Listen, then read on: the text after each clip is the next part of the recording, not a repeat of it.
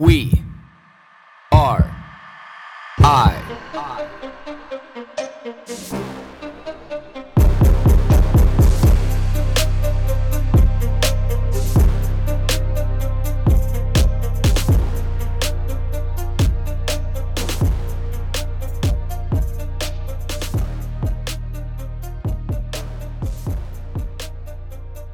Not every day is the same, not every calorie is the same, and not every life is the same. Where's this thought going? What does this thought mean? Well, let's put it this way. I'm out for lunch with my dad and my oldest daughter yesterday, and we were talking about how, what life was like on the farm. Because my daughter, my oldest daughter, she would absolutely love to live on a farm. We don't yet. Maybe one day we will.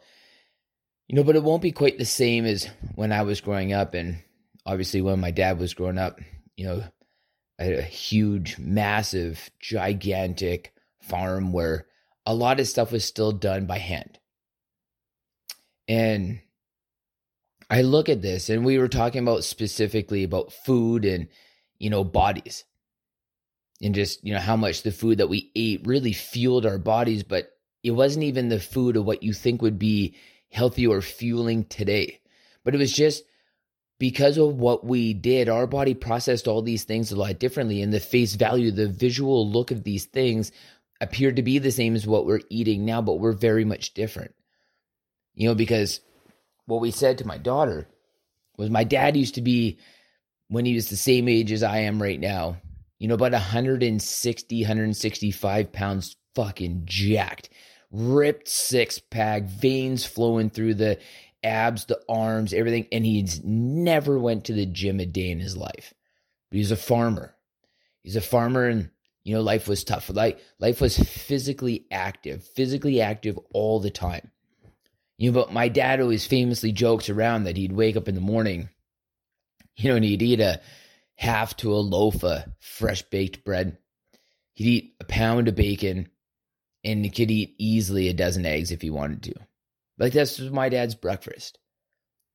But he also then went an entire day with probably just drinking coffee. Because he was outside, he was in the fields, he was working, he was doing things, he was lifting stuff. And you didn't have time for snacks. You didn't have time to necessarily come in for lunch. And, sometimes you packed a lunch and sometimes you didn't. And sometimes time just got away from you. And that was just life. And the one thing that this kind of life created was the need for an abundant amount of calories, because you were walking here, walking. There's no such thing as 10,000 steps.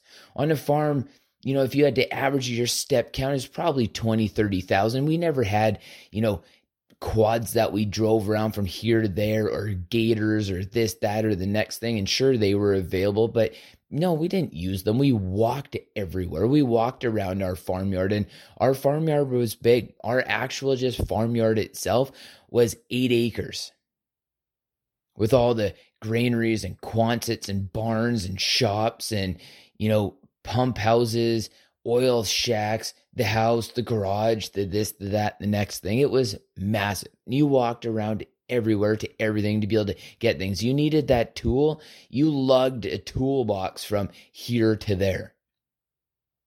You needed to be able to do something, you did it. And this burned a ton of amount of calories. And I look at even the things that sit beside me right now that, I've found in the backcountry, this railway stake. Knowing that somebody forged that thing by hand, that's how old this thing is. And somebody pounded this thing in by hand. Then I see this rock that I just got from this old gold mine from, people at the end of a pickaxe, carved that piece out of a mountain. And then somebody put in a bucket, somebody wheeled this thing by a pulley. There was no motorized pulley systems. There was no motorized winches. There's none of that. It was all done by hand. The one key important thing about this is not necessarily what we ate, Like, yes, the food that we ate back then wasn't full of preservatives and shit, and it was homemade, and you knew the ingredients, and you probably grew half the ingredients. When you ate a pickle, the likelihood that you grew that pickle, somebody in your family pickled that pickle, and it sat on a jar in a jar on a shelf, in a root cellar or in a cool place, or when you ate some jam, the likelihood that those berries were hand-picked by somebody in your family and then converted into that jam, and it sat on that shelf in that root cellar, knowing that fish or that cow or that elk or deer or whatever that you ate for your protein was more likely by your hand than not.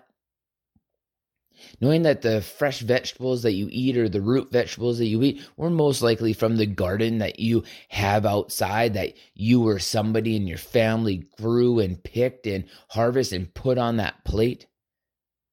Knowing that those calories and the nutrient quality and everything was so much better because you were active, your body was using these things. Different genes were turned on, different metabolic processes were turned on, and you were using these calories so much differently than what we use calories right now at a basic fundamental level. So not only are the calories so much different, the macronutrients so much different, the amount of micronutrients and the bioavailability of those micronutrients, not only are all of those so much different, but how we use them in our body is different because we are out there being active. We are intaking fresh air. We are intaking cold and hot and sun and cloud and rain and snow and all of these things because we are out in the elements in the world of where we're supposed to be.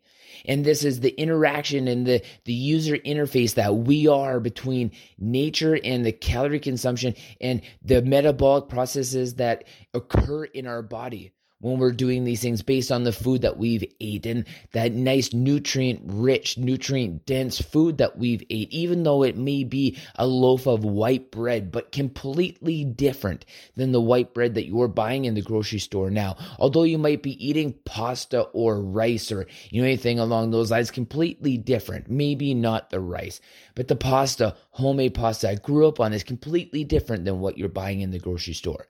So the fundamental net benefit of all of this is that these metabolic processes that happen in your body as a result of being outside and intaking this food, this is what makes us metabolically flexible. Because let's bring it back to my dad eating that pound of bacon, 6 to 12 eggs, a half to a loaf of bread with a ton of butter and most likely some, if I know him, some grape jelly on that toast. And if you put that man outside who then may not eat all the way again until dinner time, the metabolic process that happens there, if over and above anything else, is switching from a glucose-based driven system to a ketogenic-based system almost every day. And not just minor swings in the ketogenic side and then massive swings into the glucose-based side, which is where we are at right now. But let's not call it a massive swing in the other direction, which it most likely was, because you're burning through all of that glucose and that glycogen that's stored in your muscles and your liver, and your body has absolutely no choice but to start producing ketones to be able to fuel itself. This is the whole point behind that process, is you've burnt through the glucose in your blood, the glycogen in your muscles, the glucose or the glycogen in your liver, and your body's like, shit, what next? So it turns those fat cells into usable energy, into ketones. You have that beta hydroxybutyrate floating through your system, fueling your mind, your brain, fueling your body. And this is what allows us, not only to not store fat, but for our body to efficiently understand how to be able to burn fat that we do have on it. Because again, we have to remember, we don't just have that adipose tissue that sits subcutaneously on our body. We have the visceral fat around our internal organs, and this is the worst fat of all. And again, we're burning through that, and our body understands how to be able to switch between those two systems very effectively and very efficiently. But nowadays, when we're sitting around with our lethargic lifestyles, no matter how busy you think that you are, because we constantly fuel our bodies, we constantly put calories in. Is that unless if we are specifically trying to do a ketogenic diet, our metabolism has no idea how to efficiently switch and transfer between a glucose-driven system and a ketone-based system. And we need this. We need this metabolic flexibility. If you're having a hard time burning fat, it's because you have metabolic dysfunction between going through a glucose-based system and a ketogenic-based system. This is what it is. And this is what people had before because they didn't have the option or the opportunity to be able to constantly eat all day. It just wasn't a reality. You were too busy. You see the same thing on a construction site. You see the same thing in jobs like this all over all the time, where you don't necessarily get a break every 2 hours to be able to go eat and take a break. Sometimes you just have to forge through. You see this continually with people who are burning calories all day long at work, because their body needs to create that metabolic flexibility. So calories aren't all the same. Calories aren't all the same that you are intaking, not only just from a carbohydrate, a fat, and a protein-based perspective. But not all calories are the same as just the food that you're putting in. Do you think because you eat a salad right now that you've bought from the grocery store that even has an abundant amount of micronutrients in it? It doesn't. We've proven this because the soil quality is not the same. The nutrient density in the soil is not the same. Picking it when it's not vine ripened is not the same. It doesn't have a chance to mature. It doesn't have a chance to be able to increase that vitamin profile, that micronutrient profile. Never mind when we speed all of this up into the amount of preservatives and pesticides and all of this shit that we find in our food now. And we want to think that our body is going to be functional, based off putting this dysfunction into it. We want to think that our body is going to be functional, putting this dysfunction into our lives that we surround ourselves in. We want to think that our mind is going to be healthy when we have no real tangible priorities in our lives. We have nothing but opportunity to be able to bitch. We have no things daily that clear out the files. I do this podcast and I go work out and I sit in the sauna to help clear out the files, the bullshit in my brain. And I create all of these hormetic stresses, in my day, like working out, like sitting in the sauna, like sitting in the cold bath. It's just hormetic stress that we used to get from our natural everyday. And this is what people like my father, most likely a lot of other people's fathers and mothers got the same way, simply by waking up and walking out the door. They had these things. But then what did our life, what did our Western 21st century way of life do? And this is what the point that we got with him. It wasn't necessarily that my dad got older, it's that his life got more lethargic.